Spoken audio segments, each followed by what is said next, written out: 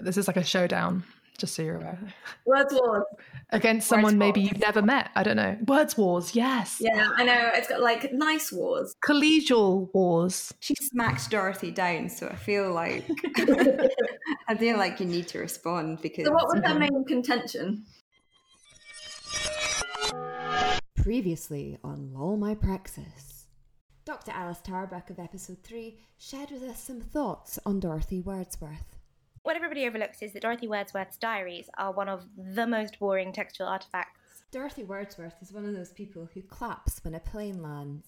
Yes, correct. Dorothy Wordsworth would wear a mask underneath her nose. Yes, correct. Dorothy Wordsworth would ask if you'd tried yoga during a global pandemic. Yes, correct. Dorothy Wordsworth would never tip in a restaurant. Yes, correct. Dorothy Wordsworth listens to Michael Bublé even when it's not Christmas. Yes, correct. Dorothy Wordsworth would set her own writing on a module, and it would be behind a paywall. Yes, correct. Grasmere. Dorothy Wordsworth. Sure, I can do it. I normally always fuck this up as well, so it's going to be great. I just always stumble over my words. Very professional. Okay, right, professional voice is on. Hello and welcome to Lol My Praxis. Today we are talking with Dr. Jo Taylor, who is the rather ground. See, I've already fucked it up. Ground. I mean, it's kind of in line. Yeah. Yeah. No, she's also ground and grand, the grand sounding presidential fellow in digital humanities at the University of Manchester. Jo has somehow tricked the Academy into giving her a paid position and lots of research funding that allows her to cosplay up mountains. This is going really well. I also didn't say funding correctly there either. No funding for you ever. No funding for you. Only fun day. Microwave. Microwave. Enjoy my research fun day. Her work is focused on literary geographies, spatial humanities, and 19th century poetics, with a focus on the literature of the Lake District. Her biography also notes that she has a canine companion who often joins her on these outdoor research excursions. So welcome to the podcast, Jo and... Rotha, that was it. Well, Rotha is named for a Wordsworth poem because in Wordsworth's poem To Joanna, he talks a lot about the River Rother and about like what a good time Joanna and the Rotha are having chatting to each other. Rotha is a great name for a dog. Yeah, it shortens really nicely as well. Yeah, Roth. Literally anything. Roth, Rue. Although Roth is a bit Philip Roth. Yeah. So the poem's To Joanna, which obviously is your name, and she talks to rivers. Do you talk to rivers? So she doesn't talk directly to the river. She like laughs and it echoes and it sounds like the rivers to Wordsworth sounds like the river's chatting to her and that she's chatting back, which was a way of getting out of saying that, yeah, I definitely talk to it. So I live really close to the River Loon and I've definitely caught myself wandering down to it before and going, oh, what a lovely river you are today. You're so calm. Oh, you're at high tide. That's nice. I feel like this is like a byproduct of anyone that does like environmental stuff. Like whenever I go into like we go for hill walks all the time and I go up to the trees, I'm like, you're so big. Well done. My God, this is impressive. Look at your leaves. Yeah, they need to be told. Like, honestly, people don't give things enough appreciation. My partner looks at me like I'm nuts, but he's started to join in now, which is nice. So we go up to things like, look at that tree. He's like, my God. We need to tell it's magnificent. I was like, yes, we do. We need to go tell that tree it's magnificent. You need to always affirm things magnificent as much as possible. Or like really big boulders. Like you're like, that's a great rock. Well done, rock. So like a flower that's like growing in a really unlikely location. Like look at the perseverance that you have shown. Mm-hmm, mm-hmm. There was a mad project where they got funded to go on 6-month excursions to Canada to ask the rivers whether they could take the water from them. Because sometimes the river said no, which I don't understand how the river would say no. And then they would see how far they could walk with the river water as it ran through their fingers. And that was the project. I'm in the wrong discipline. Yeah, exactly. Yeah. What? Yeah, no, to be fair, I'm misrepresenting that. Like, there was probably... I'm in shock. I'm absolutely shocked, Louise. There was probably much more to it. But that's the bit that I remember. This is the thing that I just remember is the fact that sometimes the river would say no. I don't understand. There's nothing worse than a bitchy river. Look, come on, guys. Consent is very important, right? You know, you can't just be taking stuff without consent. Like, especially now that rivers have been given, in some places, human rights, right? That's true, actually. If a river's got agency, then presumably it can say no. Exactly. I don't know. Maybe I just can't, paint with the colours of the wind. I don't, like, I'm the non-environmentalist here. You think you will ever land your land on, Louise? Yes, it's not just a dead thing you can claim. Every creature has a life, has a spirit, has a name. Sorry, I'm just not au fait with it. I'm really sorry. I can go for that whole movie, I think. I haven't watched it in so long, despite the fact that Louise sings it to me all the fucking time. That's not one of my favourites to sing. It's usually Little Mermaid, to be honest. Yeah, Under the Sea or Islands in the Stream. These are favourites. Alex did her PhD on island poetry. And so obviously when we shared an office, that was like my favourite game. One of my favourite games. I'm trying to get an ADHD diagnosis at the minute because I really think it's quite bad. I really think that there's something going on there. But yeah, that was one of the many games. The fact that you've actually got energy. I don't think I know anybody at the moment who's got energy. Well, it's not very constructive energy. This is the problem. It sounds constructive so far to me. Like Islands in the Stream was a good game, and also have you seen the memes of like Better with Titanic, where they put like a film sequence and just put, you know, the sort of belty bit after the big instrumental break in Titanic. I'm not going to do it. Okay. But yeah, like bursting into the office and just belting that was one of my favourite games. And like the walls in those offices were so thin, and there were so many really, really stressed students around. And like I'd become immune at this point to sort of Louise kicking down the door and screaming this ridiculous song. But the people next door, you could just tell they were just there like, fuck. Oh, God, she's back. Yo. I mean, part of the problem with that as well was because the offices in that building, I don't know if you had it like in the institution where you did your PhD, but like, you know, that kind of pseudo professionalism, which I really can't stand, where like people would shush you in the corridors. Like, I mean, to be fair, they had good reason to be shushing me, but like even if you were just chatting or you were actually working, like they'd be like, shh, I've got a deadline. It's like, everyone's got a fucking deadline. Like, we're not competing for the same job. Stop being so fucking toxic. Maybe indulge in some Celine.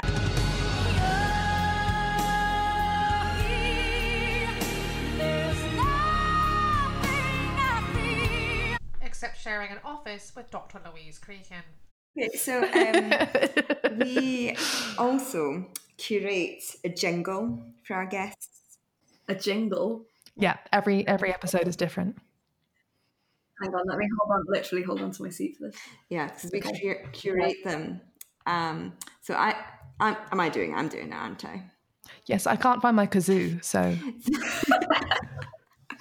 The jingle is with a kazoo, and what we'd like you to do is to name that tune and why is it important to your research. So, oh God, I'm terrible at these. Okay, hit me. Okay, well, we had a bit of a talking debate about, but I only know one of them really well, and I've got the kazoo. So if you don't know it, oh no, are you going for the one? Then you're Team Alex, which frankly you don't want to be on Team Alex. So wow, all right.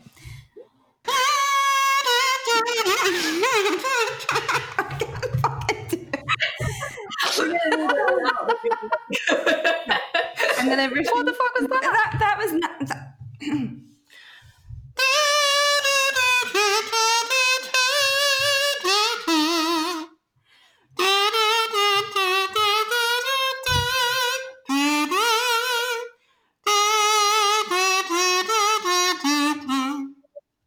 I can't remember the rest of the tune, so it's not helpful.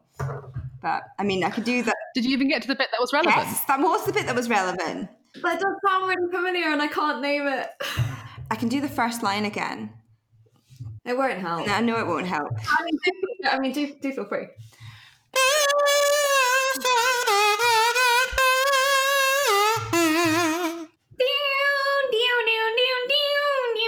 No, I still don't know. Yeah.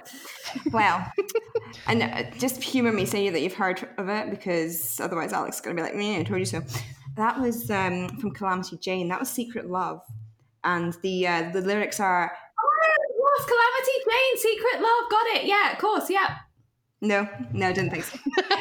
But I went for it because the lyrics are... No. Yeah. Maybe I'll try I can pretend to kazoo. Yeah, you do that, and we'll see who wins. I'll pretend to kazoo. Okay. Wait, I haven't prepped this at all. Okay.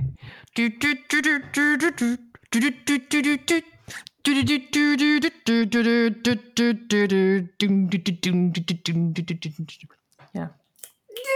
This is why why I'm so crap at it. I can never. This is just like Nevermind the Buzzcocks, guys. I love it. And I'm really rubbish at that. Like, I'm so. Unfortunately, what's now happened is now I've got the BNBN jingle in my head. It's not that, but Although I do like a biscuit. Yeah, fair. we could claim that.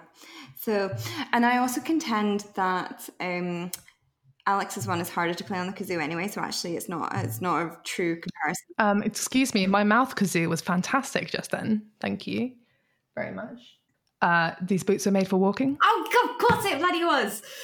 But in my defence, the lyrics of Secret Love are, now I shout it from the highest hill, I've even told the yellow daffodils. So it was more relevant.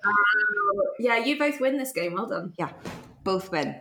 Both win. We're both winners. Yes. Why are these relevant to your research? Tell us about your research. That bit is... So I've been researching into walking over the last couple of years, starting with the book that I now have coming out next year.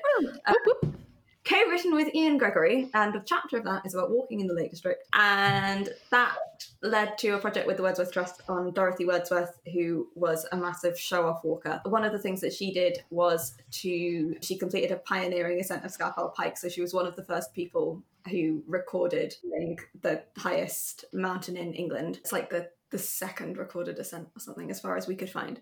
So 200 years to the day after she did that, a group of us sort of corralled around the Wordsworth Trust, including the Wordsworth Trust's curator, Jeff Cowton, two Cumbrian artists, Alex Jacob Whitworth and Harriet Fraser, Paul Westover, who is at Brigham Young University, and of literary tourism work fame, and a couple of other people who were involved in the Ambleside Players, the local Amdram society, took on roles from the party that Dorothy had walked up Scafell Pike in and recreated the walk up Scafell Pike. Fortunately, wearing my own walking boots, not the kind of nailed things that Dorothy would have been wearing, but we did wear long skirts and bonnets and limited waterproofing, which was fine.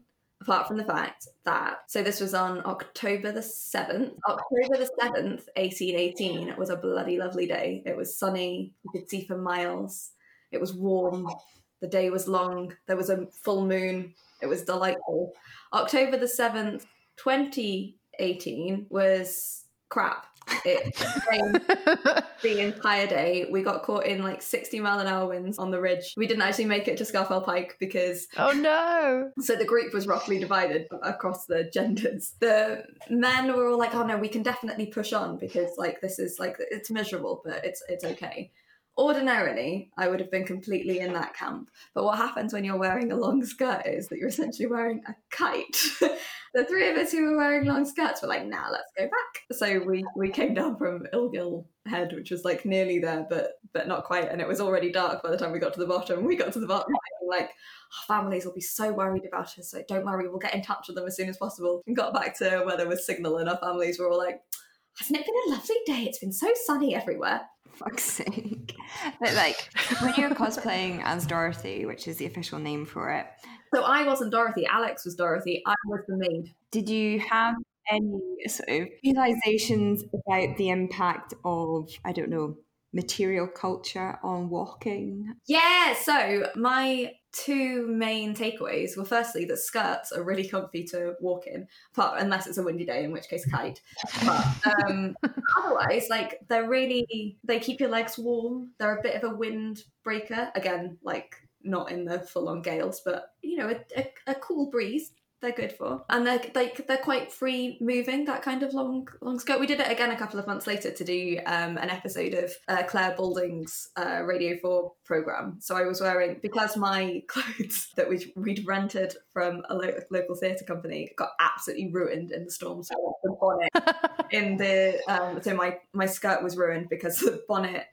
Was this right? No, my skirt got ruined because my woolen shawl that I was wearing in the rain, all the dye leaked out of it all over my skirt. So it looked like, so it was a red scarf and a very light coloured skirt. It looked like I'd either been massacred or was suffering the worst period of my life. And my bonnet got ripped off its ribbons and sent over a can. So the second time we did it, I was wearing a different skirt and that was a bit looser. And so I recommend that.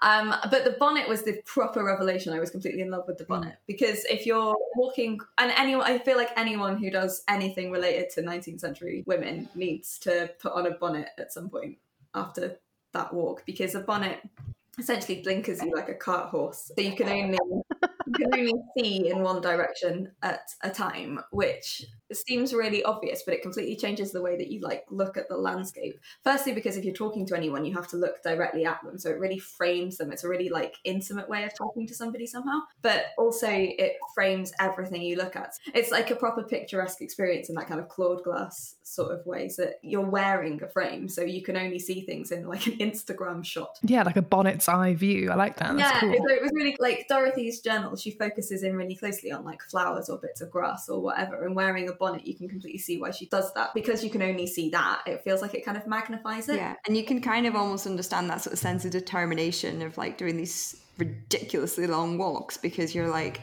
well, I mean, you're trained to just go forward, aren't you, if you've got fucking blinkers on? Well, yeah. Like, what else is there to do?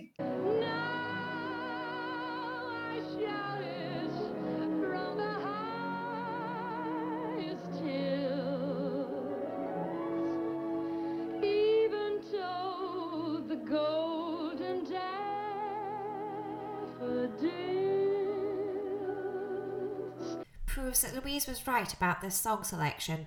It's more relevant to Jo's research. Louise also happens to be editing this episode. She is a bit of a like one-upper with walking, isn't she? She's a bit like, well, I did 80,000 miles today on foot. Oh my God, could you imagine if Dorothy had a Fitbit? Well, yeah, exactly. So this is like, so the following from that walk, I've been trying to write it up for 2 years and haven't yet done it. It'll be written in the next couple of weeks. We've all got those projects. We've all got deadlines. We've all got those ones that have long since passed. Mm-hmm. Yeah. Let's not start down that one. Nope. That could turn into a form of like academic one-upmanship that I'm shitter than you. True. So the first pedometer was invented in Dorothy's lifetime. It was invented in like 1780 in Switzerland. So no idea if Dorothy knew about this, because I don't know how quickly the 1780 pedometer became like a popular item. But I think it's kind of fascinating, like it's telling, right, that the pedometer, that kind of urge to quantify how far you're walking, is happening at the same moment as Dorothy. Because Dorothy's a wanker in her letters. Like she sends letters to people like, as Louise is saying, like, I walked like gazillions of miles today and I'm not even tired. Like there's a letter that she writes when she's about 42, 43, says she'd walked for sort of 4 or 5 hours and had kept up a pace of 4 miles an hour, which like in the Lake District over hills, like that's hella impressive. So she does that quite a lot. So have you tried? I mean, like in terms of quantifying, so I feel like there's a bit of a delay. I keep talking over you, Louise. I'm sorry. I'm so sorry. I'm so sorry. No, I'm not. You go. No, you go. No, you go. Oh, actually, you know what? You go, because my partner's phone keeps ringing and it's here. And I don't know. I don't know who Alison is. I'm not taking her call. Podcast. Yeah. So Fitbits. If we've got like the sort of measures and stuff like that of what she's claiming to be walking, have you tried to replicate that pace just over like 1 hour? Could you do that, or do you think you're gonna have to get like a proper athlete to do this shit? Like, how fit do you think Dorothy Wordsworth was? Oh, do you reckon she was stacked? Yeah, I think she was like really fit, but also in a way that like I definitely don't have the energy to compete with. Like I'm not bad, like I'm quite a fast walker, largely because I have to chase the dog out of rivers so often. But so like I can keep up a good pace, but what I can't do is go regularly for like 35 mile a day walks, and like I spend most of my time sitting on my computer and stuff. So like I think according to my Garmin, I walk more than most people in my percentile. That's nothing compared to what Dorothy would have been walking. And people like Ellen Wheaton, who like genuinely did walk regularly 35 miles a day in places like the Lake District. Like it's crazy impressive. So she was stacked then. Do you think Dorothy had a six-pack? Yeah. But I imagine like a lean, like a runner's body. Yeah, like a sort of marathon runner. Live. Like wiry, lithe. Alive body.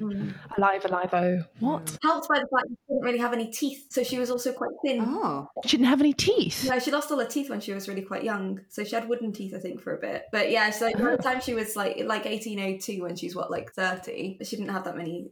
Her teeth were already hurting, and she didn't have that many. She'd already lost quite a few, so like eating wasn't so comfortable for her, so she didn't really do it as much as a person might. Oh wow, the Dorothy diet does not sound like one I want to try out. That's like walk 35 miles a day, don't eat. No, thank you, Dorothy. Yeah, you had this like apocryphal story about Walter Scott that there's like no evidence for, but Harriet Martineau spread a rumour that Walter Scott went to stay with the Wordsworths and got so hungry and sick of porridge and gruel that he climbed out a window and went to the local pub. Love that. That would be great. I mean, I choose to believe it because it's funny. Yes, well, I just love the idea that the Wordsworths are incredibly boring. Yeah. Like, this is just like, this is now the second podcast in which this has come to light, and I'm taking that as fact. They are boring as fuck. Well, so I like the idea that they're like that there's loads of things about their lives that are simple / boring. Just boring. But also They would have done really well in lockdown, apart from the lack they'd of have water. like smashed lockdown. They'd have been making sourdough and getting all their fitness goals done. They'd have been doing Joe Wicks's workout every day. Who the fuck is Joe Wicks? People keep talking about this, and I've never seen it. Like, would Joe Wicks be a great workout to go up a hill with? Like, what is this? In the same way that I feel like Dorothy or Louise would be annoying at the top of a mountain, like would still be really energetic. Still be chatting shit on the mountain. Yeah, I mean, I don't know, because I do CrossFit, so I'm quite, I'm quite in for it. So I get, unlike Dorothy, really hangry really quickly. So like I'll get like sort of halfway up and like start being a complete bitch, and then I'll be given some cake and I'll be fine. Joe Wicks wouldn't have that problem. So maybe Joe Wicks and Dorothy would be like the ideal walking partners. I mean, it sounds like hell. Like, Joe Wicks did the PE lessons for all the homeschool kids. That was that's why I don't know what this is about. Okay, yeah, right, fair enough. This makes more sense now. Also, they were quite early in the morning, and obviously... Yeah, exactly. Yeah. I sleep.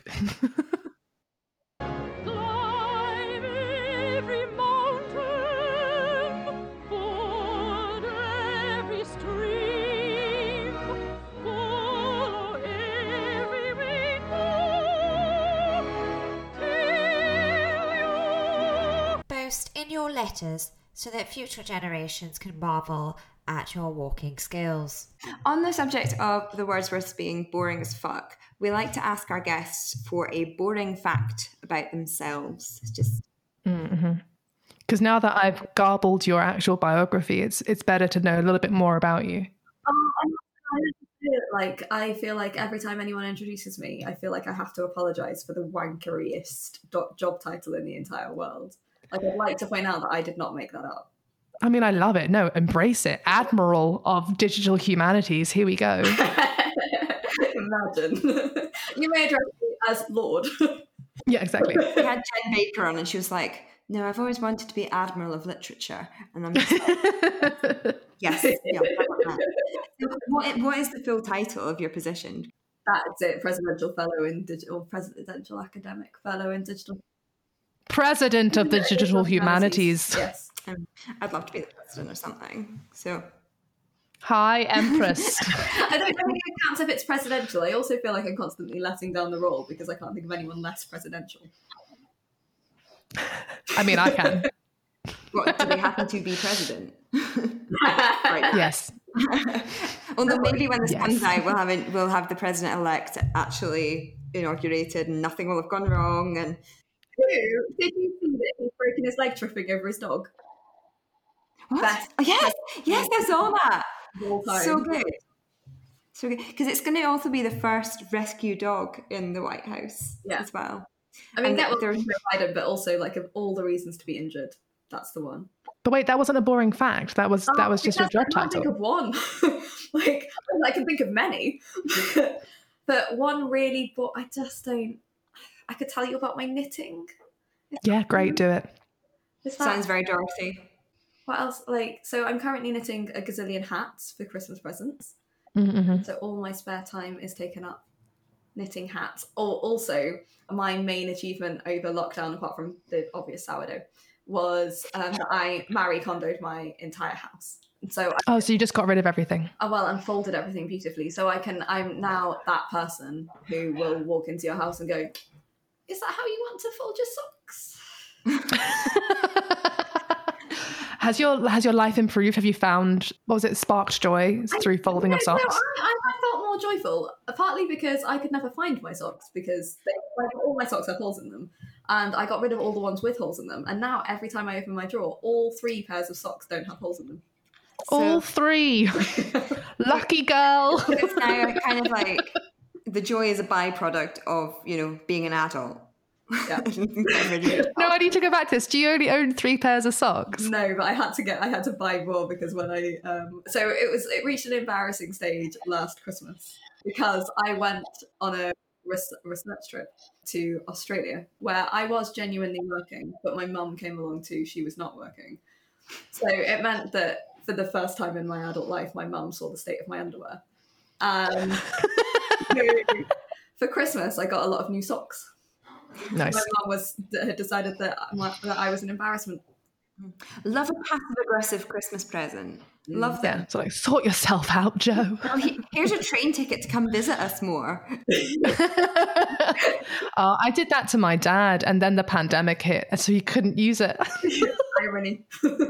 The irony. He did it on purpose. He just doesn't want to come up here. Can I make that joke? But my parents once didn't invite me to Christmas, and they went to the Maldives with my brother without inviting me. We'll probably have to cut this, Louise, because she is our biggest fan. She's our biggest fan. Hi, Faye. Faye. She loves it when I bring it up. It was my fault because I'd been planning on spending Christmas with my partner for a long time, and we had sort of various sort of family members who were quite ill and stuff like that, so they'd never had the opportunity to. And they were like, "Oh, so we're thinking about going away this year, maybe getting a cottage in the Highlands." And I was like, "Right, well, this is the perfect opportunity to opt out and go to the in-laws." So I was like, "Nah, I think I'll go to the in-laws because of everything that we've been talking about." And then I see my mum like a month later, and she's like, "Oh, we booked Christmas. We're going to the Maldives." And like, I didn't know that was a fucking option. And you take my little brother.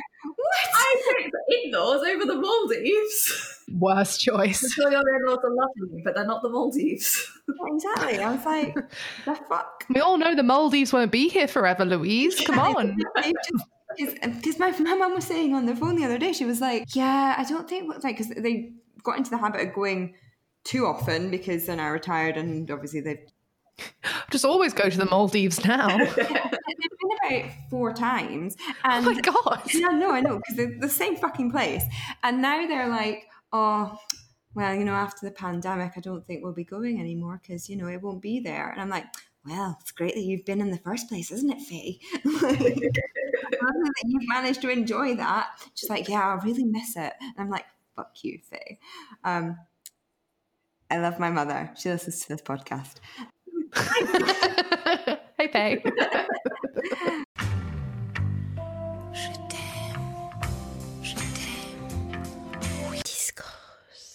What was I saying? Nothing relevant. Your Tinder bio, that's what we need to get on. I got that basically peer reviewed. I collaborated with it. I collaborated on it extensively and got extensive peer review. Who was your collaborator? I have a WhatsApp group with all of my school friends, and nice. They criticised my actual Tinder bio, so I thought that they were the ideal audience to an academic Tinder bio. So could you tell us what your academic Tinder bio is? It was something along the lines of likes long walks, dressing up, and knows all the best romantic places. Oh, yes, strong. Mm-hmm, mm-hmm. Better than my actual bio. What's your actual Tinder bio? I have a nice dog. She likes mud and pizza. This is also very strong. I feel like dogs are the best kind of lures for everything. Like back in the old times when we go to the pubs and the dogs were there, 100% you'd see people with dogs who was just sort of there on a fishing expedition, essentially. Just sort of being there hanging out by the bar oh, I'm here alone with my dog. Oh, you want to talk to my dog? Yes. Look at me flirt. Wagging my own tail, flipping my hair. And these are the men. So... That's how it's done in Glasgow's East End, apparently. Actually, that's not Lancaster.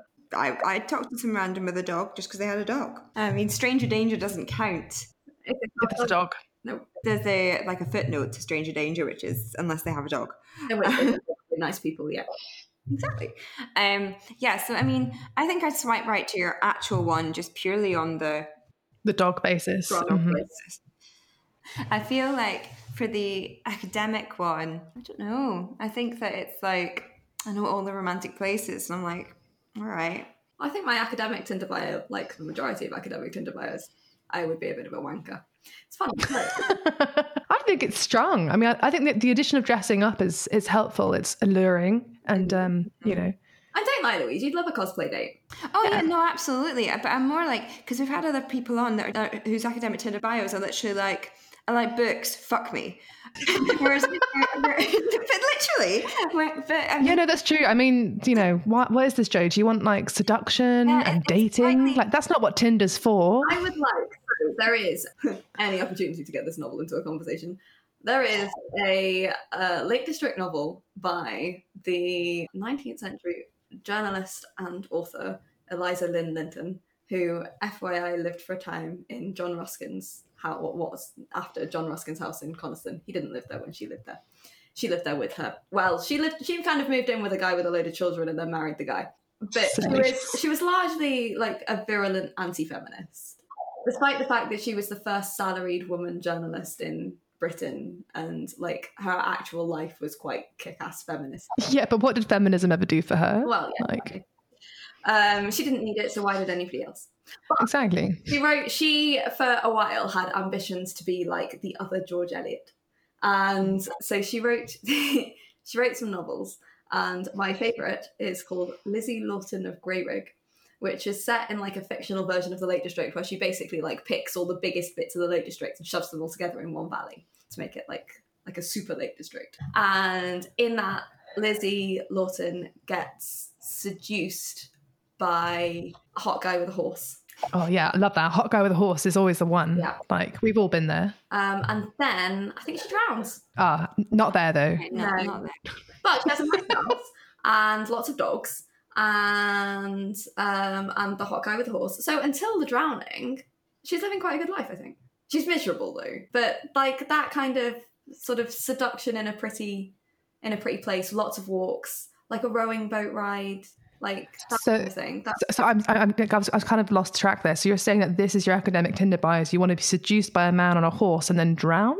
I'd like to be seduced by a man on a horse and then in a pretty place where there's lots of good walking and the opportunity for a romantic boat ride. The drowning, if I'm in a 19th century novel, I feel like is, Well, you've got to go some way. Women can't survive those things. Exactly. So being realistic about these things, then, I mean, sure. Yeah. Like, if I got to pick my own 19th century death, that's still an epic. That's a pretty good one, yeah. It's like what happens in The Boy at Winander if the cliffs actually chase him and he actually dies. Yeah, and the same as like in The Mill and the Floss. If like, I mean, if we're talking about realistic and realism, always ends in an awkward sibling drowning. Also, Lizzie Lawton, like Maggie, has excellent hair, which is a thing to which I aspire. Oh, very good aspiring. Yeah. Yes. I mean, I do nothing about it, but I aspire. Aspire, yeah. But, I mean, Lizzie hacks it off though, so I don't know. Yeah. Did you? That's the next stage of lockdown, maybe. Yeah, like, shaved head. Yeah, Mm-hmm. going full. Not Lizzie, Maggie lops it off. Maggie, yeah. Going full Maggie Lizzie would Oliver. never lop off her hair.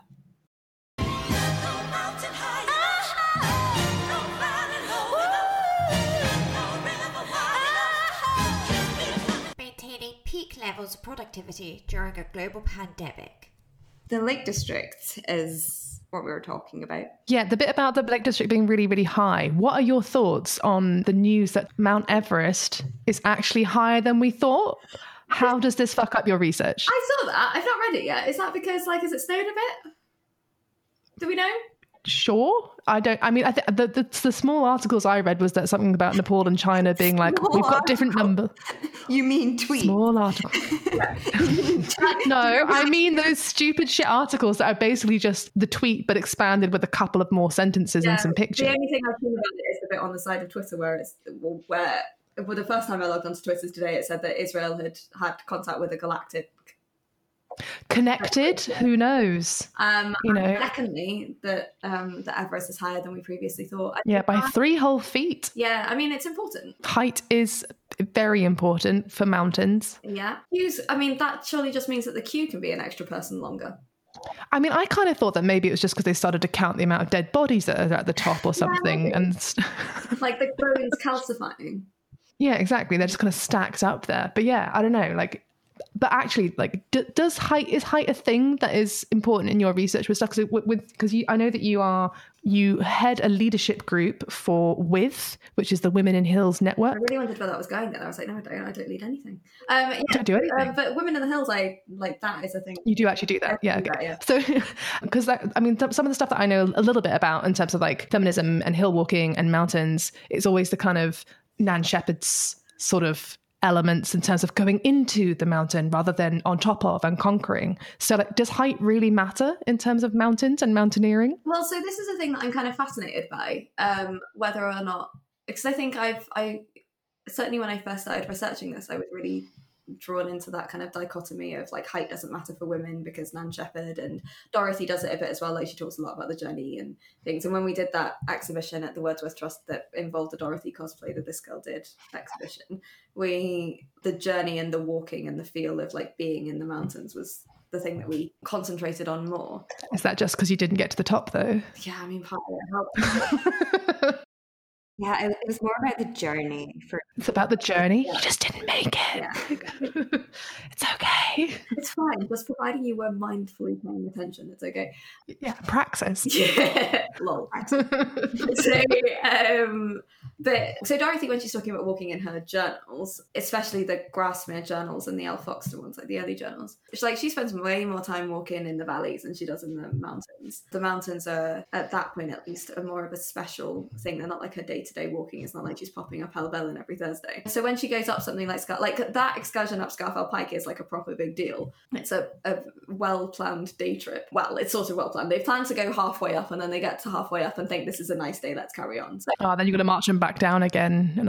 So when she gets to the top of Escores and then Scafell Pike, she does talk a lot about the view and it being unprecedented and stuff. One of the things that I really like about her Scafell Pike letter though is that she talks about the view and how far she can see. It's one of the things that people write about a lot from Scafell that Dorothy was lucky to get the view for that day, is that on a good day you can see from Snowdonia up to Criffel, and some days you can see the Cairngorms really faintly, but you can see over to the Isle of Man and stuff, and then out over Yorkshire. And she had one of those days where you could see loads in every direction. She talks about Criffel and Snowdonia feeling like they're sort of looking at each other. But then she turns her attention to what's at her feet. So she turns her attention to what she calls the bones on the top of the mountain, and the lichens and the mosses. So I think what's kind of special about Dorothy's writing in that, or mountain writing in that way, is that she flips between the view and sort of goes oh, this is very nice, but also this thing that's right here that we can that we're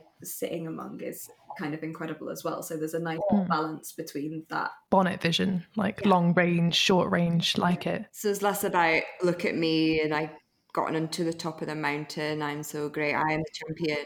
It's not about conquering, I don't think. I don't think Dorothy's quite there in the same way as Nan Shepherd is a kind of collaboration with the mountain. She doesn't I don't think she quite goes that far. I think she does that a little bit with the lakes. So she talks about the lakes much more as if she's in conversation with them. Mm-hmm. And she doesn't do that as much with mountains. Do you ever feel posing lines a few miles above Tintern Abbey on revisiting the banks of the Wye during a tour, July 13th. 1798. So we've had allegations on this very podcast that basically her diaries consist of nothing more than going on walks to avoid her brother. Is this a fair assessment? No. Moving on. So, no, I think obviously William must have been really bloody annoying to live with. He's really moody and he gets such a drama queen. Such a drama queen, and I think she deals with him incredibly well because she's so patient with him. And she's super patient with him. Like, she goes and follows him around and writes up his notes, and she takes really good care of him, and etc. And I think she likes doing it. Like, I think there's a part of Dorothy that's like really nurturing. So I don't mean it to sound like she was doing this under sufferance. But then she does also like enjoy getting out for a good walk. She actually she walks most when William's not there. When William's there, she does tend to just be focusing on him. It's when he goes away that she's like moping around the hill. But I do think here is the rant, that there is that dismissing her journals as being boring because they're everyday is a bit of a feminist issue, because she writes about day-to-day life, and I think it's a mistake to think that day-to-day life is necessarily boring. I think it's just differently interesting. So while it's quite monotonous, and she doesn't go off and do loads of exciting things. I think there was an issue as well with the constructed piety that Alice read into the journal. Is that a thing? Or is it real? So I think the Wordsworth's religion, I think, is really complicated, because it's not like they're not like exceptionally religious in a kind of church going to, like, they do go, but they're not like, it's not like a major, not fanatics focus for them. No. I think it was Ruskin goes to the Lake District for the first time. He sits in church behind Southey and Wordsworth. At least half of this story might be made up. It's in the Itinerary, so fact check me at will. But he sits behind, I think, Wordsworth and Southey, and gets really disappointed because Southey falls asleep or Wordsworth falls asleep, and he's just really disappointed that he's just sat behind this couple of old men who are clearly resenting the fact that they're in church, and using it as a bit of an opportunity for a nap. But I think like they find a sort of religious spirituality in the mountains, and I think it kind of connects with that everydayness in the sense that she finds a kind of spirituality in in her day-to-day practices. So it's not like she has to go somewhere special, but that it's kind of everywhere, and that she for sure would be into mindfulness, and like she'd have every app if she was alive today, I think, and she'd definitely be somebody who was like, I've just been to a yoga class and now I'm going to do my meditation in the middle of a lake, and and then I'm doing a juice cleanse at the moment, and so I'm starving myself this morning, and then I'm going to, but I feel alive and connected and at one with the world. This impact case study asks, can you sing with all the voices of the mountain? Can you paint with all the colors of the wind? I mean, what do you think she would think of today's like women's outdoor wear? Because I am always so infuriated by this whenever I have to go and get new kit, where I'm like, why is it always pink, purple or teal? Yeah. Like, what do you think Dorothy would think about our limited colour palette? She didn't mind a limited colour palette because she could kind of wear a limited colour palette. She just didn't really care about clothes that much. But I do. Yeah, I know. We actually put this to we asked somebody about this as part of the Women in the Hills Network. This is one of the questions that we had for involving sportswear brands. Like, why is everything the same colour? Like, I personally am a bit sick of the amount of comments I get when I go walking because my dog wears the same colour as me. And so everyone that we meet going up a hill thinks it's hilarious to say, you're matching. Like, yes, we're matching because this is the only thing that you can buy that's not fucking pink. What colour is it? Everything is turquoise. Yeah, everything's turquoise. It's all exactly the same shade as turquoise. It's all the same colour of turquoise. Everything's turquoise. But you have to be really careful. At least, I very often, because I don't think about what I wear ever, will find that I'm wearing the same colour leggings with the same colour jacket, and will just be a vision in teal, but completely accidentally. And I think it's a marker of reaching your 30s that you buy a teal rain jacket. Yeah, mine also, in a full marker of my aged 30s, has National Trust emblazoned all over it because it's excellent. It's a Jack Wolfskin one where proceeds go to the National Trust. So I do I've just fully embraced my middle age now, I think. Yeah, iconic, love it. Do you also have a parking permit for it? Yes. Yes, of course. I was so outraged. I bought my parents for Christmas last year a National Trust gift because they were like, we never do things, we're very boring and we hate each other. So I was like, we'll go and hate each other at a castle. Yeah. And then the pandemic hit and they couldn't go anywhere. But the National Trust magazine is a good read. Okay, well, I'm not sure if they read it. No, I reckon it's lovely articles about flowers and things. Oh, very nice. I'm sure. Do you reckon Dorothy should have had a column in it? No, I'd read that. Yeah. Also, the Guardian's Country Diary is, I think, like Dorothy's ideal genre. She wrote about it. Return to sender. We invite you to revise and resubmit. So we've been talking about hills. What is the metaphorical hill that you are willing to die on? Just semicolons. How so? I love a semicolon. And I was reading, so let me tell you a story about my failure of last week. My partner had to write, I was doing a course at work and had to write a document and was given a very long and very dull document about how to use grammar. And this document contained instructions on how to use semicolons and was passable, I suppose, but I had issues with it. Then I proofread the thing that he had to submit. He got it back and he got 8 out of 10 on writing and told that he had minor typographical and grammatical errors. Did he fuck? Absolutely not. What had happened was that I had used a dramatic dash. I am all for a dramatic dash, and apparently they are not. A dramatic dash, like an M dash. M dash, N dash, what are they? Who knows? But yes, so semicolons are, I think, a hill on which I will die.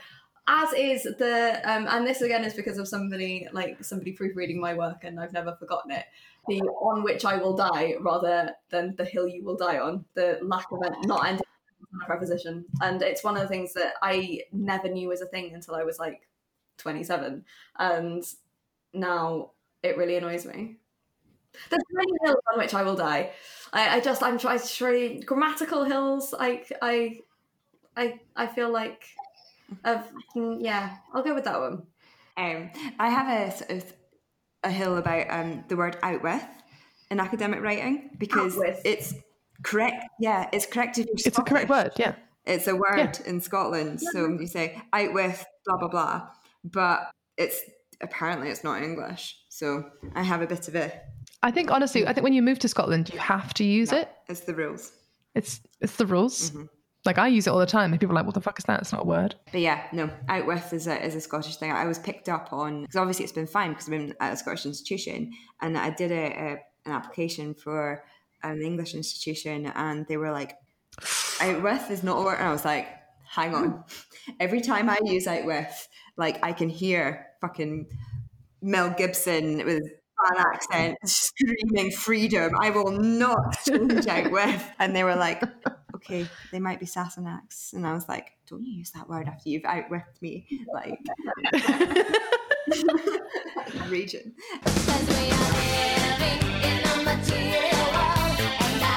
A scholar of the digital humanities. I think we have one more big button issue. Yeah, it's quite a big one. It is big. Are you prepared, Jo? Are you ready? Mm-hmm. Right, what the fuck is the digital humanities? Oh, ace question. I love that question. What is it? Are we doing it now? This is digital. So we teach a module at Manchester actually called What the Fuck is the Digital Humanities? Oh my God, good. So, this is a hill on which I will die, actually. It is an area of study. I will die upon this hill. No. I am president of this hill. No. The hill on which I will die is that I don't think it's a field, which, I'm sorry to all of the digital humanists who do think it's a field, but I think... But you're wrong. I feel like it's a methodology. But I feel like my discipline is literature or literary studies of some kind of ilk, and that I pursue that by using digital methods. And for me, the digital humanities should be the study of the humanities first and foremost, but where the digital the use of digital technologies allows you in some ways to analyze in new ways or ask new questions about the kind of data that you're interested in. A thing of proper irritation is when you go to a conference paper and somebody's got a pretty picture and they say, and so I did digital humanities. It's like, yes, but what you've done there is what we tell all of our students not to do. You provided the point and the evidence and then fucked off the explanation. You've got to pee. You've got to pee. Oh my God. What So what is good digital humanities practice? What sort of projects like can you use? What sort of interventions? So I think good humanities practice is using the visualizations, like let's assume that like what you're producing is in some way a visualization or a database or something that uses those things that you're producing to ask new questions, not to provide answers. So a map, for instance, shouldn't show you anything in the same way that a poem doesn't show you anything. The author isn't telling you anything. I've just finished marking, can you tell? But what it does indicate is that, like, okay, there's an interesting thing happening there. What's going on? So this was the Lake District project that I was the postdoc on. It was like, that was one of the central sort of points to that. How can we blend together approaches from corpus linguistics, geographical information science, and literary studies? And the major thing that I think literary studies asks or adds to that equation is that constant critiquing and questioning. Okay, like, why does that matter? Why is this nuance important? So I think the best digital humanities work is the work that kind of constantly pushes that. Like, okay, so what? So why is this important? What's it adding to our knowledge of the humanities, not to our knowledge of technology necessarily? That's not to say that I think at the same time humanities can contribute to the way that technology and computer scientists and computer science works by, again, constantly challenging on that kind of why does this matter question. And that project, what were the main kind of literary findings? So just to just give a like really concrete example of like what you managed to find out that was more from like, I find it like, it's just me like being stupid, but like I find it quite difficult to think of things in a kind of abstract methodological way. No, I think that's completely fair. And it was one of the, like, when I started that postdoc, I started that postdoc and the remit was basically, here's a corpus, here's some tools, learn how to use them, write a book.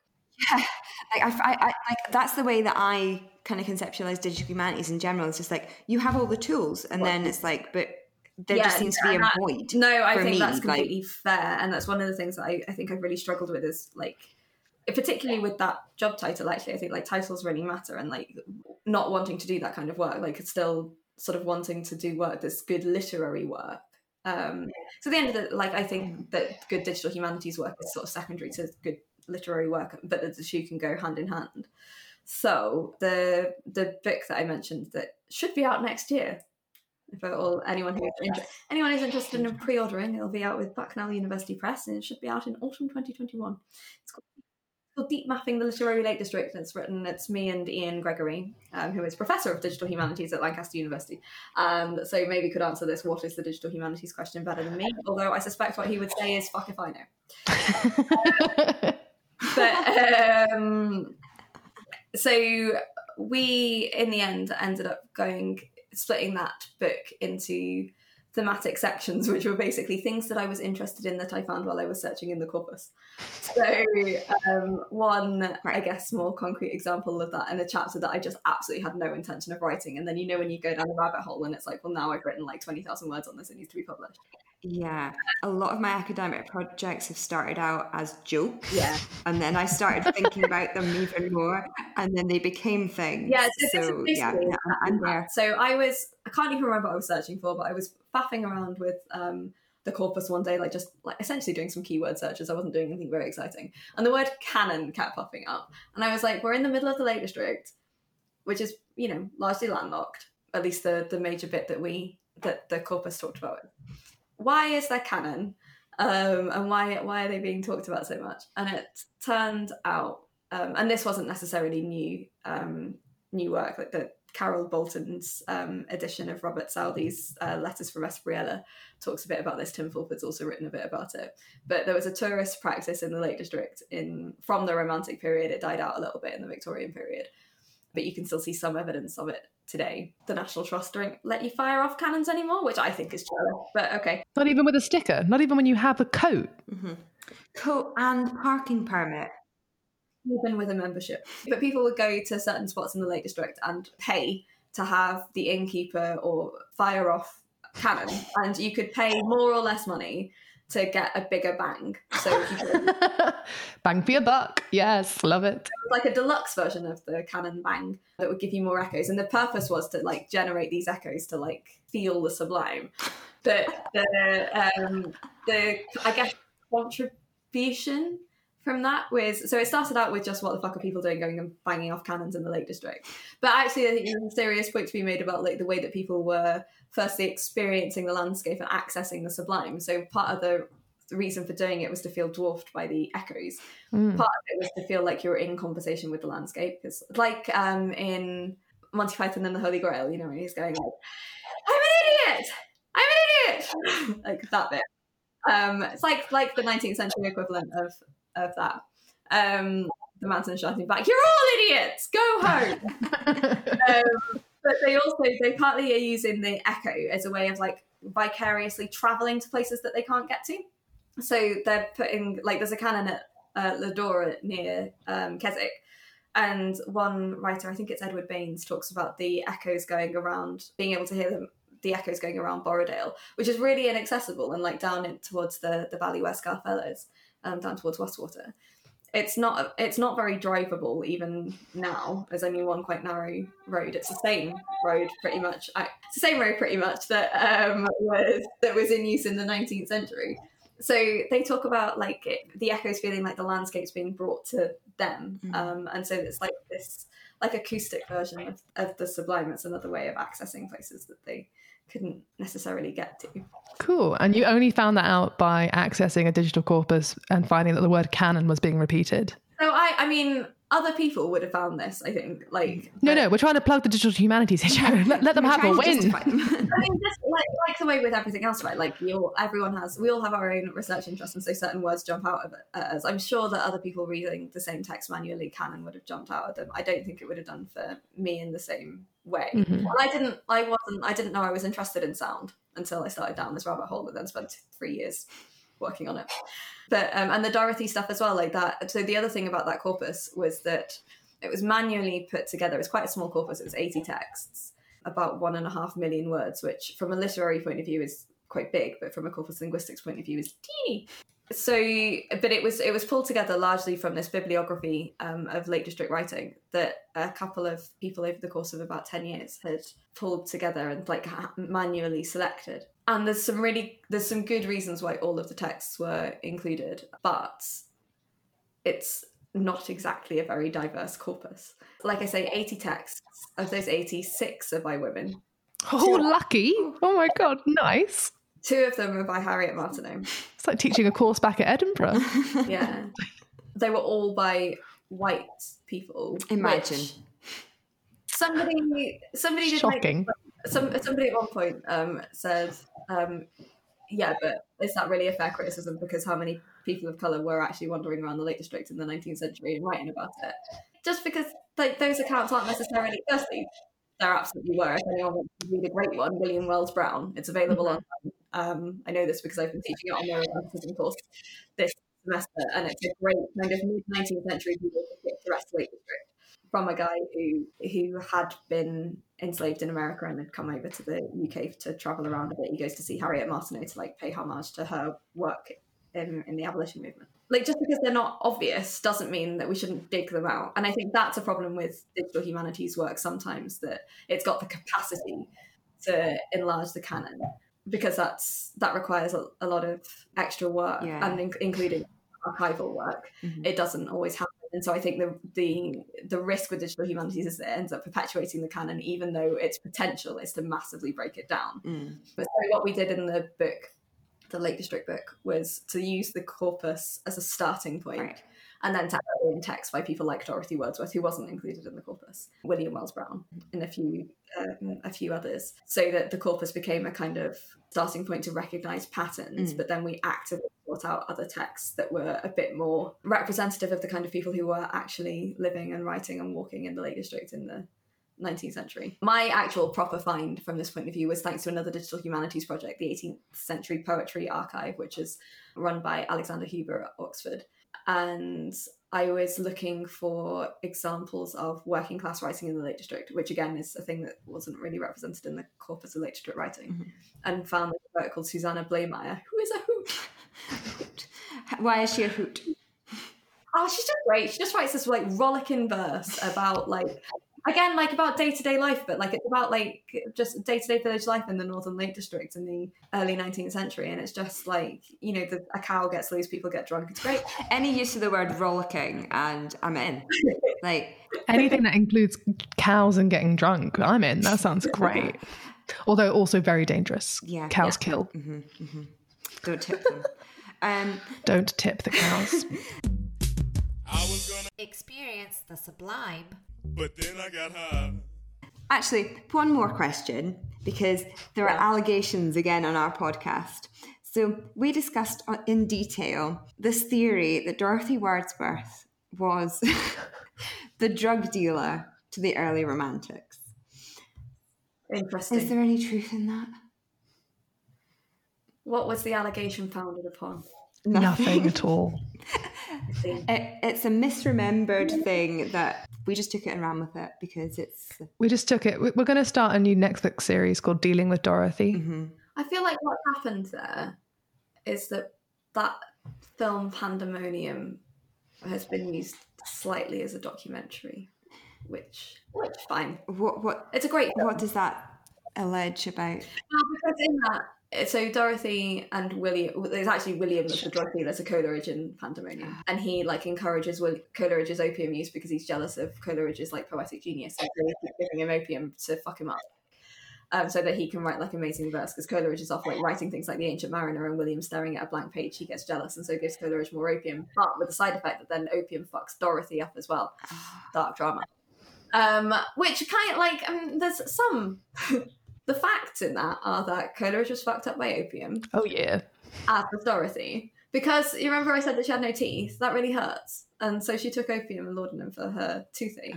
And so she had... Which obviously made it much better. Well, I mean, I guess it got rid of the pain. And got rid of the teeth. And got rid of it. Is that not what any of us are searching for? Yeah. Yeah, opium. Yeah. Any reduction from the pain, and if opium is there. I mean, this year is the year, everyone. I feel like, yeah, exactly, if anyone's going to try opium, 2020. I feel like if she was the Romantics drug dealer, she didn't do a very good job because she consumed the product before she dealt it. You never try before you buy. Never do it. That's rules 101 of drug dealing is... What's that film? It's a really famous film, and you're not supposed to try the stash, and... but then there's this famous sort of scene with him with a pile of cocaine. Opium? No, of cocaine. Is it Fiction? Like probably, but really, that's literally puts his head in it. I can't remember. It's one of those kind of, you know, those kind of classic films that like men who like films say that they like. I think it's Pulp. Hey, that's what they have on their Tinder bio. Yeah, pretty much. I've seen every Tarantino film. Oh God, I hate Tarantino. That actually is like, you didn't ask me about a pet hate, but there's a pet hate. It was when I was on Tinder, I seriously judged people who told me that they liked very well-meaning books with very intense male protagonists. It's like, well, now I know that you're going to be a bit of a wanker. Mm-hmm. Oh yeah, no, like I mean, if someone, you know, we have friends that we have friends. We totally have friends. We have friends who work on like David Foster Wallace and Philip Roth and stuff like that. And oh no, not those. Those aren't our friends. I'm joking. Yeah, we don't associate with those kind of people. Hopefully, they're the kind of friends that we bully, so it's fine. But yeah, if anyone turns around and says like certain authors, I'm just like, ugh. Oh, my favourite author. It's like, oh God, run away. Like, as soon as anyone finds out that you've got like a PhD in literature, it's like, oh, my favourite author is somebody very highfalutin. My favourite book is still Harry Potter, and I will happily die on that hill as well, like Harry Potter till I die. Yeah. And I'm actually listening to the Harry Potter audiobook at the moment, and I love it as much now as I did when I was 11. Yeah. We just don't love her. The real... We don't love her, no. Cancel JK. But yeah. Bing bang bong, sing sang song, ding dang dong. UK Professional Standards Framework works with individuals and institutions in higher education to provide students with an excellent learning experience. Is there anything else that you'd like to plug? You've talked about the book. Is there anything else that you're up to that you would like everyone to be aware of? I mean, you did a good job of trying to plug Women in the Hills, and then I went off-piste. Oh, nice pun. Thanks. Yes. Sentinel. Women in the Hills will be relaunching in January, though. So I guess watch this space. We'll have more hills soon. More hills, more women. When Excellent. it's legal to do so.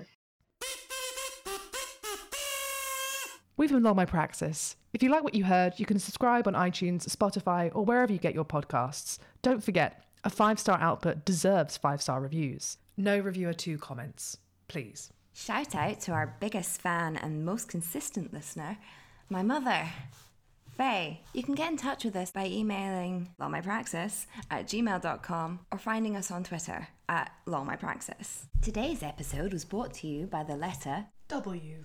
and the number 1855. Our shape this week is The Blue Corn Moon. Remember to tell your friends with apologies for cross-posting. Bye!